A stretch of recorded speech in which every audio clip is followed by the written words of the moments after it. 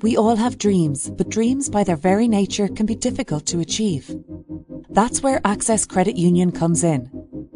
Whether it's going to college, owning a car, or building your dream home, your local credit union can help you to fulfill your dreams. Access Credit Union, funding dreams for over 50 years.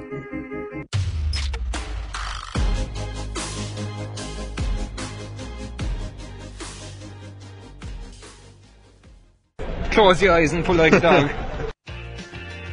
And a new Irish record for Phil Healy, 22.99.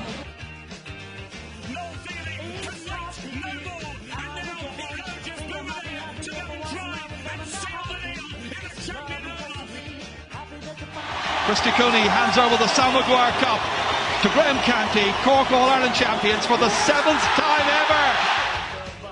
Hello and welcome to the Star Sport Podcast. My name is Jack McCarran of the Southern Star, and I'm joined as always by Star Sport editor Kieran McCarthy. Before we kick things off, I'd just like to give a gentle reminder to our listeners and viewers to please rate, review and subscribe to the podcast on Apple Podcasts, Spotify and YouTube. The Star Sport Podcast is brought to you by Access Credit Union. Access Credit Union pride themselves on delivering for their members. Speak to them today about funding your dream. Access Credit Union, funding dreams for over 50 years. On this week's podcast, we're chatting to Shane McCormack, the Wexford man who has played a key role in Phil Healy's rise to the top of Irish athletics. Phil will compete for Ireland in no less than 3 events at the Tokyo Olympic Games, which kick off in less than 10 days. Sticking with the Olympic theme, we're also going to give you all a sneak preview of episode 3 of the Southern Star's Big Story series, which will be available across YouTube and all the major podcasting platforms from next Tuesday. Inside Ireland's greatest rowing club tells the story of Skibbereen Rowing Club and how it has produced so many Olympians despite its humble stature. And we'll do all that in just a moment, but we have to start with Cork's Munster semi-final win over Limerick at the Gaelic grounds on Saturday. Kieran, far from as dramatic as their Munster semi-final win over Kerry last year, but they're back in the Munster final again, so I'm guessing you're going to tell me that it's all hunky-dory on the Cork inter-county football front. Cork got the job done last Saturday, Jack, but it was far from spectacular. This was a game where Cork struggled for large parts, and they won by 8 points in the end, but it was a unflattering 8-point win, and probably a bit harsh on Limerick, who huffed and puffed but just didn't have the clinical edge to really punish Cork. Limerick needed to score a goal the last day to beat Cork, and they had one chance in the second half. 48 minutes in, Danny Neville got inside the Cork defence, but he basically shot across the goal. They were 6 points down at that stage, so it could have made an interesting second half. But truth be told, like I said, it was unconvincing by Cork, and it's not going to send shockwaves reverberating across to the kingdom ahead of the Munster final on Sunday week. Kerry will go into that game as huge favourites. And you can see why. They're, if you think back to what happened at Páirc Uí Chaoimh last year when Cork caused a huge shock against Kerry in that Munster semi-final, that hasn't been forgotten in Kerry, and those players have been reminded of that a lot. So that's in their minds going into this game. And obviously Kerry want to win the All-Ireland too, but I think Kerry want to send out a message to Cork and everyone else ahead of the All-Ireland series. But the danger is that Cork can catch Kerry like they did last year. But this is a ground, Fitzgerald Stadium, where no team has beaten Kerry in the championship since 1995. And I know Cork were the last team to do that. But it's an unbeaten run stretching, what's that, 26 years? That no team has tried. And Cork have tried 13 times since then. They've played in the championship in Killarney, and they haven't beaten Kerry. And I didn't see too much, to be quite honest, up at the Gaelic grounds last Saturday to fill me with much hope that Cork are going to cause a huge surprise, because they really need to up their performance levels big time if they want to pull off a shock. But just on those performance levels then, Kieran, because I unfortunately haven't been able to see the match in full yet, so I've just been going off what I've read online, whatever clips I could get my hands on. And one thing I did pick up on were the player ratings in the Echo, which were largely positive. There were a lot of 7s, there were a lot of 6s, there were a lot of 8s. There were very few 2, 3s and 4s, so nothing like you'd expect to see in Lake Keep. So largely positive, but the kind of vibe you're giving me was that despite the 8-point gap, there wasn't actually that much in it at all. So in terms of performance, who actually did play well to your eye? You were at the game. Well, Cork were the better team the last day. Like I said, if Limerick had forwards that could really trouble Cork, it could have been a tighter game and it could have been a real banana skin for Cork. Cork had the better players, but a lot of Cork's better players didn't give their best performance on the day. And it tells you a lot when Cork's top performers were from the defence. Sean Meehan had a pretty good game again. Daniel O'Mahony at full back is really kind of settling into inter-county football, but the huge test for him is coming up in Clarny on Sunday week. But before he went off the last day, he was quite good. Sean Powter, again, was quite influential, especially at the end of the first half. He kicked 2 points that sparked a rebel rally that gave Cork a 4, 5 or 6 point lead at half time. That was flattering as well, because that first half was instantly forgettable. It was poor stuff, to be quite honest. So you're looking at, like I said there, Sean Powter, Daniel O'Mahony, Sean Meehan, Cian Kiley, who came off the bench, did quite well in the second half, and he kicked 2 points. If we're looking offensively, John O'Rourke finished with 1-3, but it wasn't a great game. He didn't play that well. Brian Hurley kicked 6 points, mostly from place balls. And it tells you a lot when Brian Hurley's first point from play came in the 67th minute and only 2 Cork forwards scored from play throughout the entire game. So there really is a lot of room for improvement if Cork are going to go to Killarney and pull off the shock of the championship. Well, you mentioned there the performance of the Cork backs being Cork's best part of the game. Essentially, the Cork defence were the winning of the game. But as a defensive unit, they're going to have to really raise their game, you would imagine, against Kerry, because the forward line at Kerry's disposal, no disrespect to Limerick, is different. They're playing a different game, almost, to use a cliche. So as a defensive unit, how did they look? Because I know you mentioned at times against Westmeath, there were holes popping up across the Cork defence. There were more than holes popping up that day against Westmeath. I'd say if I got on the pitch, I could have probably ran through and got a point. That's how open that Cork defence was that day. And Owen McCarthy touched it after when we asked him about what he made of the Cork defensive performance against Limerick. And he said, well, it wouldn't be that hard to be better than they were against Westmeath, because Westmeath scored 25 points against Cork that day. 14 of them came in the first half, and I think 11 or 12 of them came in the first quarter alone. And that first quarter was as poor defensive display as I've seen from Cork in a long, long time, because there was no pressure from the Cork defence on the Westmeath runners coming through. There wasn't a hand being laid on them. There wasn't a shoulder being put on them. And the Westmeath forwards and attackers were scoring points without any pressure whatsoever being put on them. So a plus from Cork the last day is that they conceded 11 points in total. And Ronan McCarthy made the point that they've been working on their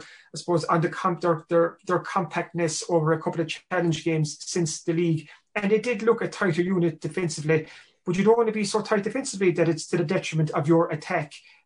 So that's something that Cork need to find the right balance before they head to Killarney.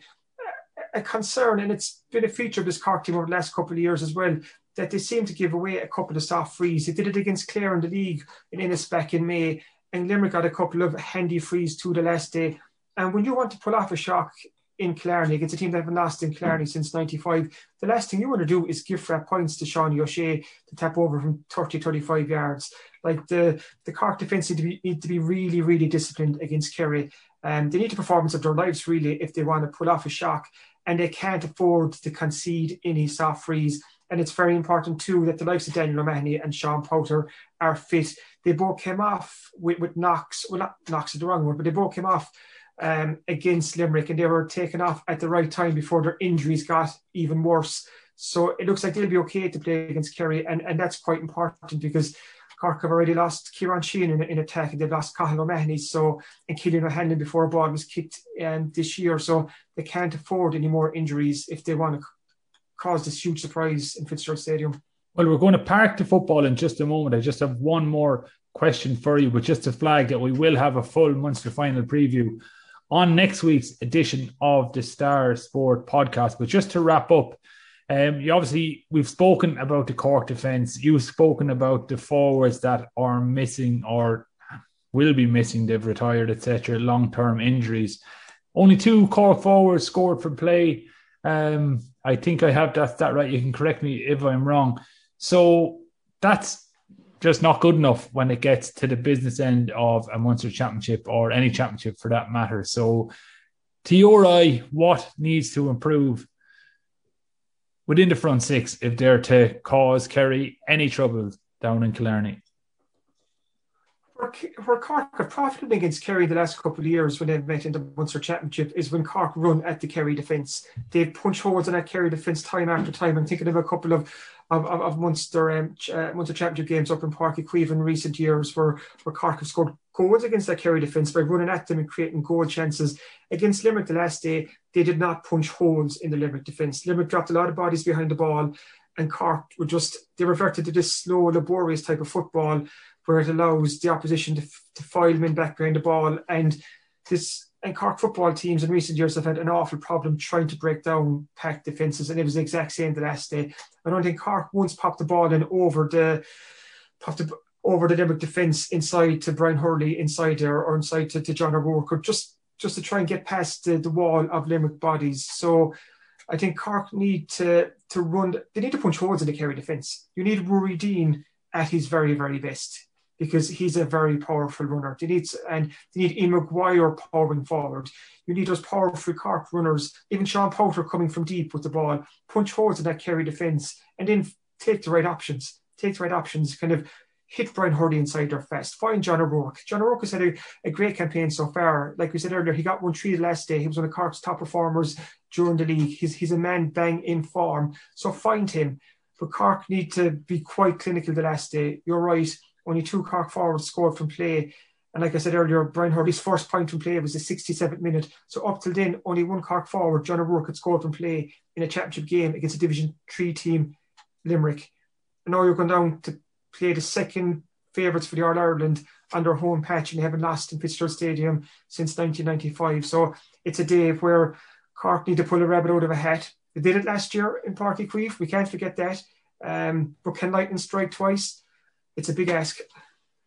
It is a big ask, and for better or worse, I don't think we're going to see Mark Keane parachuted in at the last minute, because as far as I know, Australia are under some very tight COVID restrictions at the minute. So that's unfortunate. But as I said, we will have a full Munster final preview on next week's podcast, so keep an eye out for that. We're going to take a quick break now, but coming up next, we're speaking to Phil Healy's coach, Shane McCormack.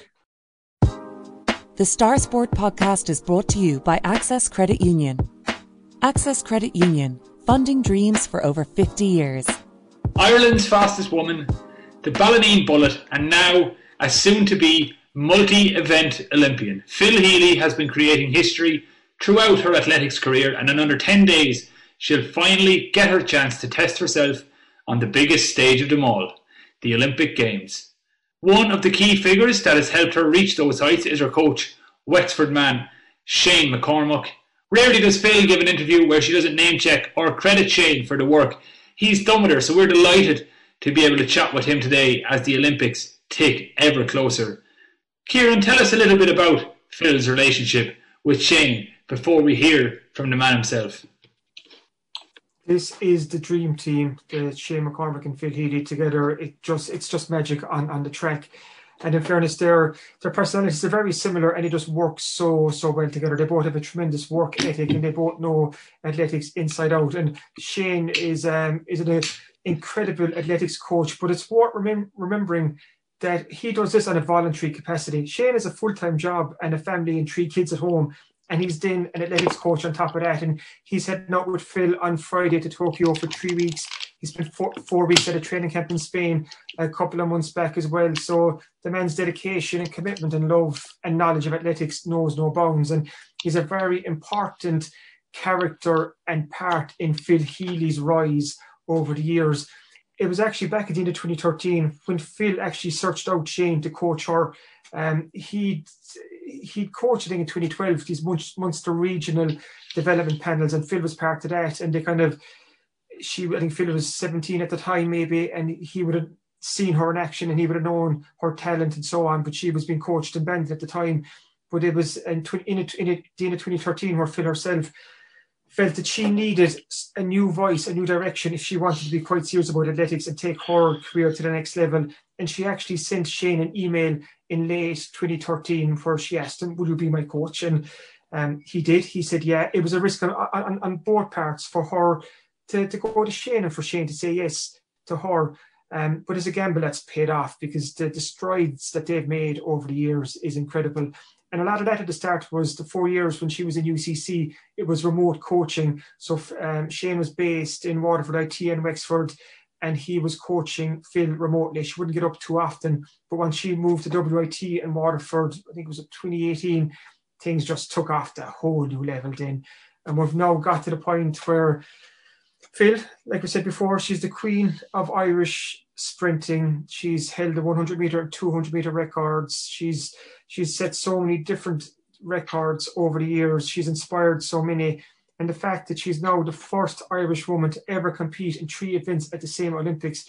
And it's incredible testament to her and her talent, but also to Shane and the team that he's built around her, because she's going to Tokyo and she's making history again. And she's shown everyone what is possible with hard work, dedication, talent, and so on. So she's a terrific role model, but Shane has played such a huge part in this. And as you'll hear from him now, he's quite excited about what the possibility of Tokyo will bring.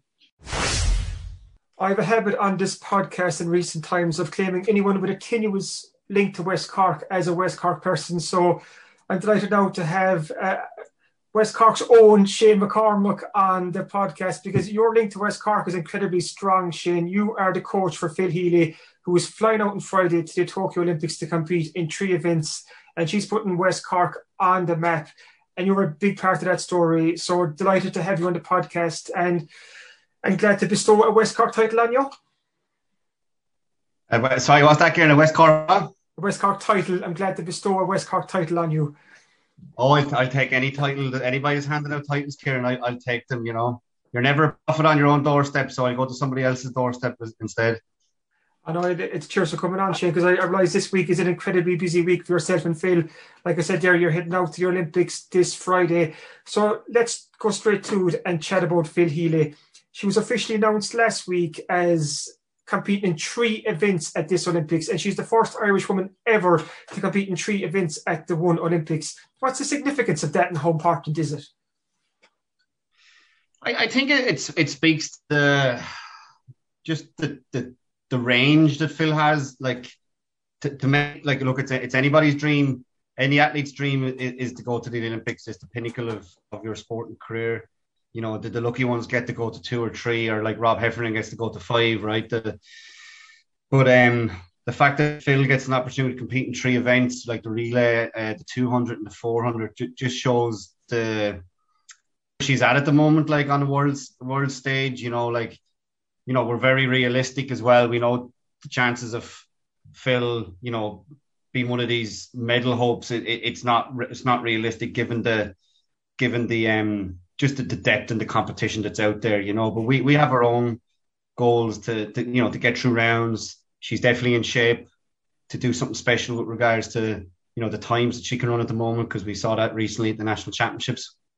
She, you know, if the wind had been a little bit less, it would have been another PB national record type thing. So we're delighted to get the opportunity, Karen, to compete across 4 different days at an Olympics. And it really just speaks to how talented the girl is, you know. It's going to be a pretty busy schedule for Phil once you get over to Tokyo. And I know you have a couple of weeks to acclimatise before she's in action. I think the relays are first up on the Friday, so she's part of the 4x400 mixed relay team. And then is it the Monday and the Tuesday, you have the 200 and the 400. So talk to me, Shane, about that busy schedule. How would you manage that to make sure you get the best out of Phil in all her events? Yeah, so look, part of the plan at Nationals was to compete over the 3 days, you know, in Dublin, to sort of get her prepared for that. schedule in Tokyo. All right, the weather is going to be slightly more humid and temperature, and just the nervous, I suppose the nervous energy side of things will be a little bit elevated as well. But physically, she's more than capable of competing across a number of days, and she showed it back in 2018 at the European Championships in Berlin, where she competed over the 100, 200 and relay, and she competed 5 times in 6 days or something like that. Like, so yeah, look, the relay is probably Phil and everybody's best chance that's involved in relay of making it to an Olympic final. There's only 16 teams can compete, so they were one of the lucky few to qualify, which was an unbelievable feat itself. But because the mixed relay is on first, a lot of countries won't put out their best team, because you're going to have a lot of people that are focused on their individual events, where it's actually something that Ireland are focusing on, obviously given the opportunity at hand. So like, look, if an outside shot of a final, if they do it, she's in an Olympic final. If they don't, she's an extra day of rest over the weekend to prepare for the 200. She'll have 2.5 days really off between a heat and a relay. Look, you'd love to be in a final, but if they don't make it, then she's 2.5 days to recover to the 200, which is loads for Phil. And then based on how the 200 goes, she's back out for the 400 on the Tuesday heats. Hopefully having navigated around the 200, which would see her run again on the Monday evening after the 200 heats, and then out again on the Wednesday morning for the heat. So look, it's going to be tough, but look, like I said, the girl has only ever risen to any challenge she faced, and will go out fighting one way or the other, and we're just delighted to have the opportunity to do it. You mentioned the humidity there, and the humidity and heat in Tokyo, I presume, will be a factor once the games start. And I know, Phil, she was telling me that she was in a hot tub from WIT for a week just to try and acclimatise with the heat and the 30, 40 degrees, and that'll help her. But the humidity, how much of a factor will that be over there, Shane? Look, we've competed in it before. She always manages very well. Like, she competed World University Games 2017 in Taipei, and competed in 2019, albeit not at full fitness after breaking her foot in Doha. But she's not somebody that struggles with that. She adapts very well physically and physiologically. Her body seems to be able to handle it. And yeah, look, thanks to Pádraig Fanning and Lizzie Kent down in the Witt Arena, they were able to source a hot tub that they set up, and so she was able to follow some heat training protocols just to prepare her. But like two weeks in the holding camp is plenty as well to get the body ready for that. She's not somebody that needs an awful lot of time in a climate to adapt. Looking at the track itself over in the Olympic Stadium, what do you know about the track, and how important a factor is that then? We don't know a whole lot other than it's state of the art. It's a big stadium. It's going to be an empty stadium. As we've heard, no fans. I don't think that's going to be a factor. I don't think any athlete is going to let that affect them. They're probably been used to running in empty stadiums for quite a while now. So yeah, look, it's going to be state of the art. We know a little bit more about the training track in Fukuoka, where the holding camp is. Again, it's another big stadium track. Ireland are the only team using it, and will have use of it. So it's nice to have such a like a 60,000 seater stadium at your disposal to prepare for the 2 weeks pre Tokyo Olympics itself. You mentioned there that Phil is in great shape at the moment. How have the last couple of weeks been? Because obviously you're trying to get Phil to peak at the Olympics, and there's all the excitement too. And you mentioned nervous energy, and there's obviously she's had to get her kit, and there's all the media duties and so on. So how have you balanced out everything, and how's she feeling now, just about before she flies out to Tokyo? Yeah, look, it comes at you thick and fast, and the Nationals was a brilliant confidence boost, just to pull off the two wins, because the 200 was always going to be tough after 2 rounds of the 400, and it was billed as kind of the Phil and the Rashida, kind of the 2 fastest women in Irish history going head to head, really, I suppose, for the first time since Rashida broke Phil's old record. So like there was a lot of, there's a lot of noise comes with that, but it's not something Phil gets distracted with. And it was a great race. Fair play to the 2 girls, like they really went at it toe to toe, and so that was a nice boost. And then she just looks, she's very clever with her time. She doesn't take on too much with regards to media duties, but she also does like to do them as well, obviously, because without the media and the likes of yourself putting things out there, they don't get the profile, or you know, and that leads into, you did a very good article on Phil and sponsorship and funding and things like that, and that's the tough side of sports, you know, that it's the pennies that make the days meet, you know. But no, she's good, looks brilliant, and I know, look, it's probably a good thing maybe that she's not at home, and that's not a bad thing, but like, I'm sure there would have been a lot of people calling and all best of intentions, but I suppose that can be hard to deal with as well, and it'll be nice for her to go home and you know, get and she was able to spend a short bit of time in the city last weekend and see her family, so she got a lot of cards and well wishes and things like that. But you know yourself, in a build up, that can be a bit tiresome in itself. So it's probably no harm. She's kind of cocooned up in Waterford a little bit in her training group. But no, it's all good. It's positive. Like, look, if we can't enjoy the build up to an Olympics, you know, sometimes, you know, I think the good thing is she's experienced enough at this stage to have, you know, she's been to a major every year, that she will enjoy this journey. Like, it's not going to be rabbit in the headlight type of situation. Like, you know, it's not going to get to her. She will soak this up, and, you know, this is the pinnacle of her career, you know. You've coached her since 2013, Shane, and you've seen, like, I suppose she can't surprise you anymore. Like, you know so much about her. But that 200-meter final at the recent Nationals against Rashida, that was absolutely incredible. The two of them, it was a duel for the ages, and Phil won by 100 of a second. Like, and like you said earlier, if the win limit was just that bit, a fraction smaller, it was a huge national record, and by some distance. How impressed were you by Phil that day and that performance that she pulled out? Yeah, like we said, we'd always make a call on the 200, like, kind of, you know, the morning after, and see how she felt. So when she felt fine and she was up for it, I was like, okay, it's game on here. And you know, it was a funny one, because when Phil ran the big PB in Belfast, and she'd only ran 200s this year, but she always seemed to get them in. You know, one was in Malaga, one was in Belfast, and she always seemed to be in just like a pretty stiff wind on the bend. And you know, it's not always conducive to fast 200. So she was running. She wasn't shooting the lights out. She was running 23.2s, but probably didn't reflect. You know, I was seeing 22.8s and type of training, and we just didn't get it out. And then we ran one race, and we went abroad then. And I think, you know, in hindsight, I think we probably suffered a little bit from maybe travel fatigue, race fatigue after Belfast. But we also, just talking to a few physiologists of recent, we think maybe there was even a factor of the second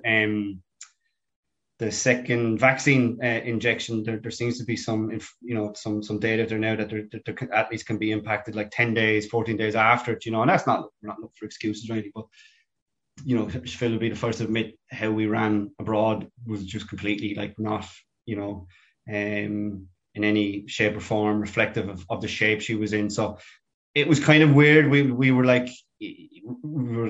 kind of knew we were in brilliant shape, but then that race didn't reflect it. And Henglo was a tough 400 for her, so we kind of came home three days rest after coming home.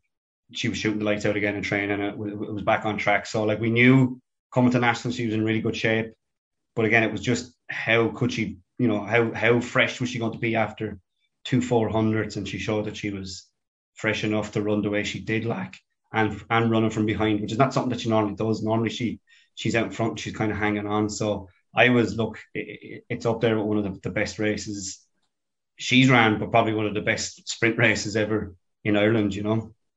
We've talked a lot before about just how good Phil is, and she's now won 14 senior national titles between indoors and outdoors, and what she's done for this sport is incredible. Like, she's taken it to a new level. She's raised the bar, and then you've others in like Rashida who are following her. Like, Phil has had such a positive impact on Irish athletics and even across Irish sport in general. Yeah, one thing I like about what Phil does is she does it. She's able to switch it on at home, like, as in, like, she, you know, Cork City Sports, where she broke the 200 record. She broke the 100 record in Dublin at a graded meeting, like national championships. She likes competing at home. No different than she likes competing abroad. Don't get me wrong, like, you know, she'll run anywhere. But she's built her career in Ireland. You know, Cork originally with Bandon, and then moving up to Waterford, and it just shows that it can be done here. I'm not saying that there was anything out there that it can't be done here, like, you know, but, you know, Derval's done it in the past here, you know, a lot of, like, Eilish McSweeney, just to pick, you know, two Cork sprinters that were trailblazers before Phil. Like, so it 100% can be done. There's some fantastic people out there that will help when you can identify them. There's colleges or great support networks, like WIT has been phenomenal to Phil. So 100%, like, I think she's going to bring a whole generation of sprinters, but I think she's going to open the doors for girls, especially, like, and they can see that, because like when Phil started off, she was a 100-meter runner. Now she's duking it out with the best on the world stage over 400s as well. So like it's anything is possible, and she brings the no BS attitude as well. You can hear in how she speaks that, like she said, if I have a job to do, I'm going to do it. Like, and there's just that, there's a level of cop on there that she's able to filter out the information that she needs. She knows the job that she has to do, and I think that's important. I think it's not getting caught up in, it's very easy these days to get caught up in social media and worry about what people think about you. And like sometimes you just have to, back yourself and go through the bad years, and I think that's, that's where the, people like, the coach comes in. It's very important, like that, somebody that can stand by you through the good days and the bad days, but she's definitely shown what's possible. And like I said, Bandon was a key club, or a key, I suppose, phase in her life. Liz Coomey, hat tip to Liz there, like produced, and still producing some fantastic sprinters, jumpers. Not just Liz. There's other coaches in Bandon and there's other coaches all around Ireland. Doing the same thing. And there's Phil Healy's everywhere. That's the thing. They're everywhere. They just have to learn to stick with it.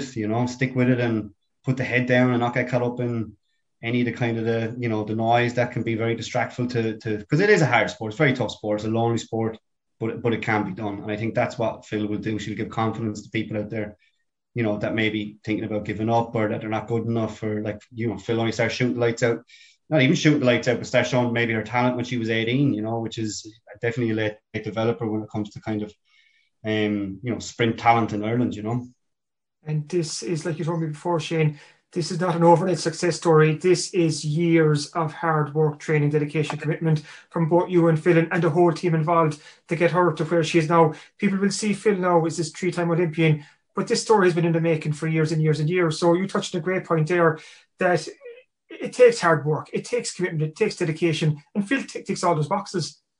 There's no easy way around it, Kieran. And it's easy, like you hear, like I don't know how many people you would hear, making comments about hard work and dedication, and it kind of, they're words and sometimes they don't resonate because they don't portray reality, right? But like, simple fact of the matter is that is what it is. It is just, it's being able to train consistently, and obviously, touch wood, not getting injured is a big part of that, right? And it's consistency, a smart plan, a bit of positivity, a lot of positivity, right? A lot of belief in what you're doing, right? Because at the start, it's not going to be all roses, right? But it's being able to back year after year after year together and seeing the improvements slowly, improvements. And at some point, those improvements will turn into a big jump, like we could probably pinpoint a season 2018 as a big, huge breakthrough. But up to that point, it was, slow improvement. So, it's about turning up, doing the work, and going home and recovering smart. And there's nothing fancy to it, man. It really is just, being dedicated, being as I said about her before, like she probably is a student of the sport in some regards as well, like, And obviously Tokyo is going to be the highlight so far, Shane, and it's incredible that you've got to this juncture and in 3 events. But it's one step on the story. This isn't the top of the mountain. This isn't the ceiling. Like, Phil is only 26 years of age. Like, and you think about what the future holds post Tokyo. It's incredibly exciting. Oh, 100%. Like, and even in the 400, she's still only a rookie. Like, I could go out and look. My old comrade Jeremy Lyons, brilliant on the stats as well. Like, but I could turn to how many 400s has Phil ran? He could turn. It's not more than 20. Like, it's it could be 25. I'm not sure, but it's not a huge amount of 400 she's ran. So the ceiling is still very much, there's a lot there. The bucket is half empty still there. Like, there's a lot of progression she can make in that event because she's still only she's still only developing the back end of her race, which is that that strength endurance. And it's funny, like the start, like people would be going, oh, she's brilliant. Phil, she can get, into 2017, she was probably getting the 320, and then dying off in the last 80. And, you'd read a few things. No, she can't finish a fourth. Of course she can't finish a fourth. She was a 100 meter, 200 meter runner that had never done 400 meter work. So you can't overnight that. Like that's just, you have to put the work in. You have to be smart about it. And you can't fast forward it, it comes more naturally to some people, but for Phil, it wasn't natural. And we had to figure out what worked for her. So, 26, next 3 years is a roller coaster of major competitions as well, between indoors and outdoors. And it's only 3 years to the next Olympics. So I think the roadmap is there. It's really exciting. It's going to bring her, to many, please God, major internationals again around the world. And, Phil will go out fighting no matter what, you know what I mean? So, and again, she'll only be 29 by the next Olympics. So who knows after that? Before I let you go, one final question. Phil, go back a couple of years, 100, 200, that's where she was making the headlines. Why did you decide then to stretch her range and go to the 400? What did you see that you felt that Phil could make an impact at 400? Yeah, that's a good question. There's not really a simple. I wouldn't say it's not a simple answer, but it was a little bit of an accident. So 2017. So I was remote coaching Phil for the first 4 years, where she was in UCC and obviously I was in Wexford and Waterford. But and it worked. It didn't work great. It wasn't ideal, but it worked, right? Phil had some great success in those 4 years. But because she was doing nursing originally before she switched to IT. Her second year in college, I think it would have been her second year or third year, she was doing an awful lot of work on the wards, right? A lot of 12-hour shifts. And just, it was 2015, second year in nursing. It just wasn't conducive to being an international sprinter, you know what I mean?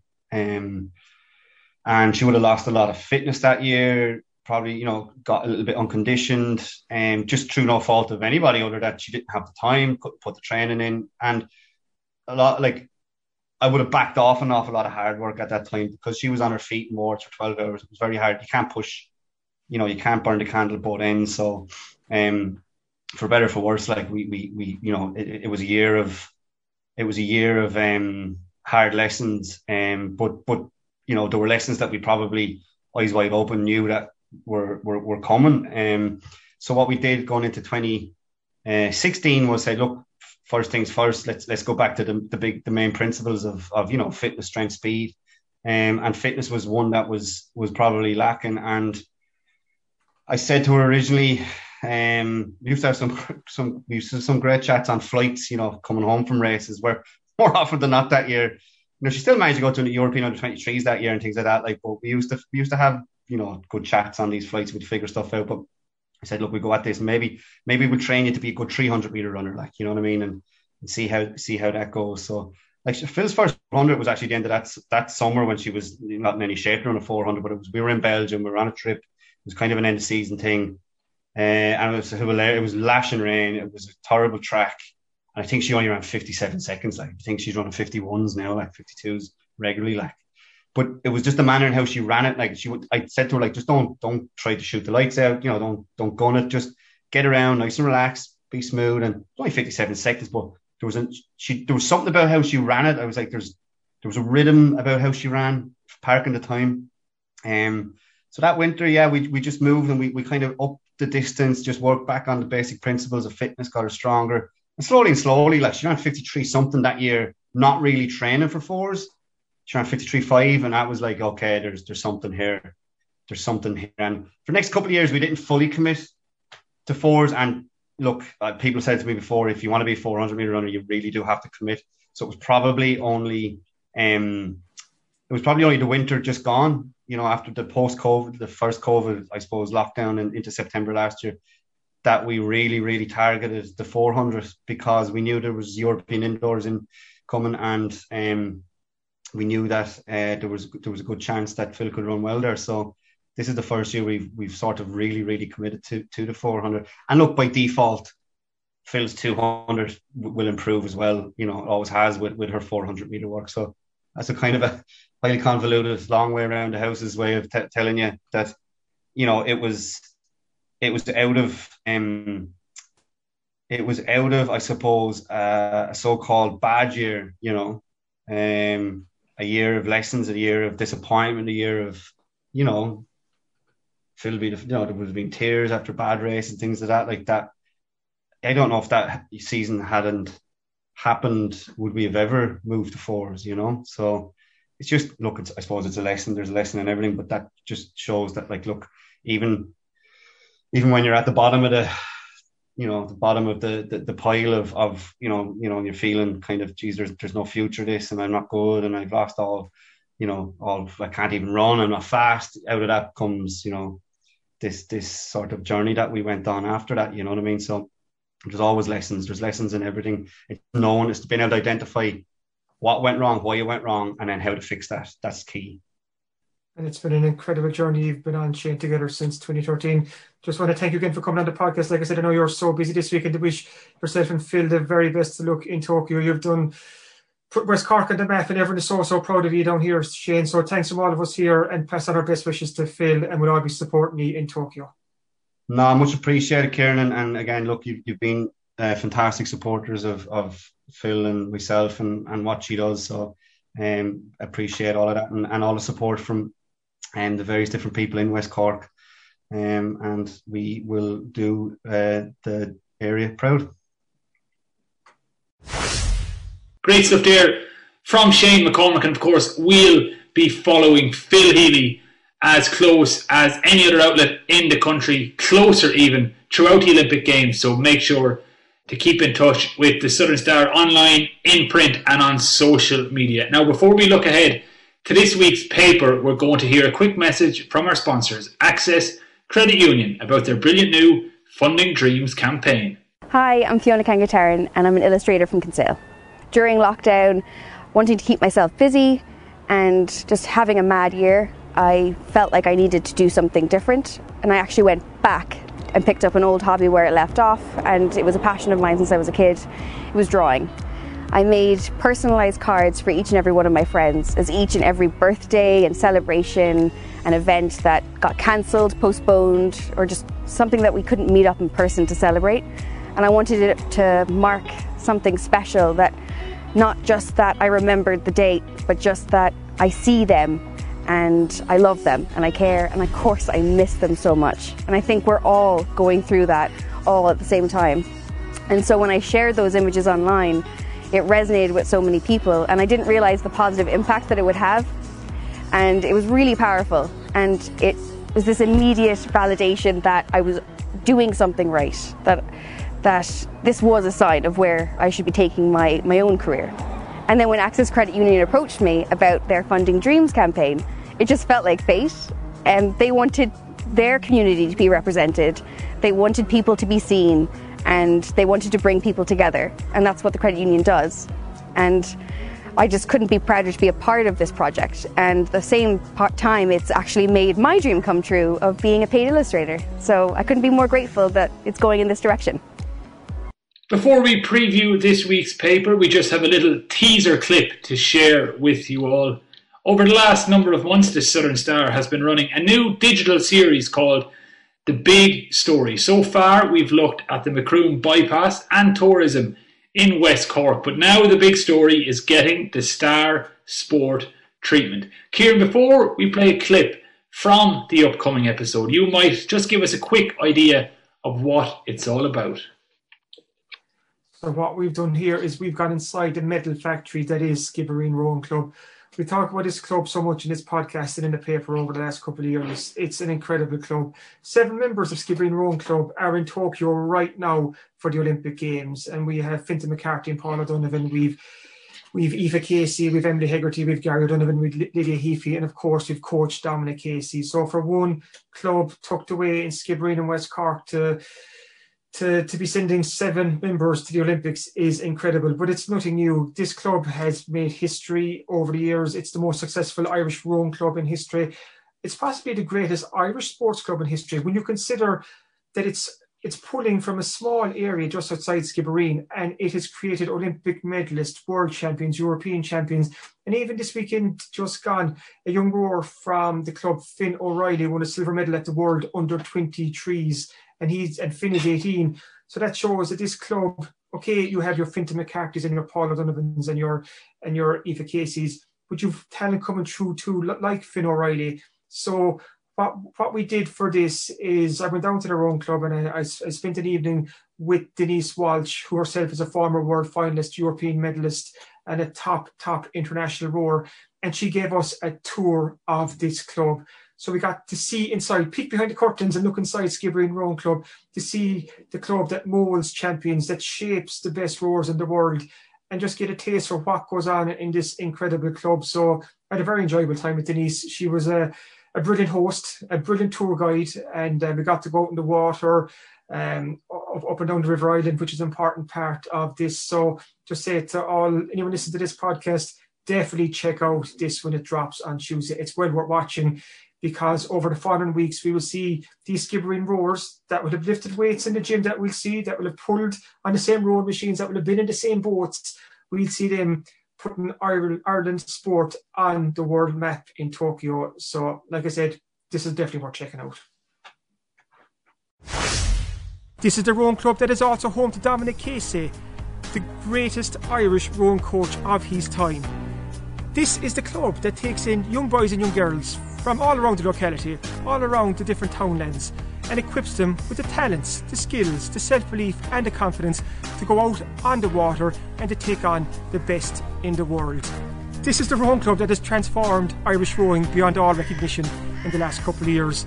This is the greatest sports club in Ireland today. I think it's time we got to know this club a little bit better.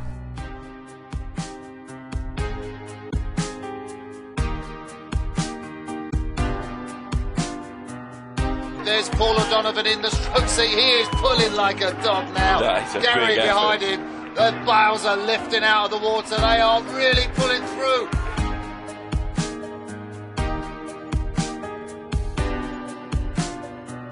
Big David Attenborough vibes from you there, Kieran. I think you have a new career in broadcasting awaiting you. Really excellent piece to camera there, Darren Frell. Watch your back. But as Kieran said, that's going to be released across all the Southern Stars various platforms on Tuesday. So if you want to watch it on YouTube, subscribe to our YouTube channel. If you want to listen to it in audio format, subscribe to us on Spotify, Apple Podcasts, or wherever you get your podcasts. Or you just want to do it the old-fashioned way, just go to www.southernstar.ie and it will be plastered all over our homepage from Tuesday morning. Now, Kieran, time is against us, unfortunately, so we can't go into too much depth about this week's paper. So maybe just give us a few of the top-line things that people can look forward to on Thursday.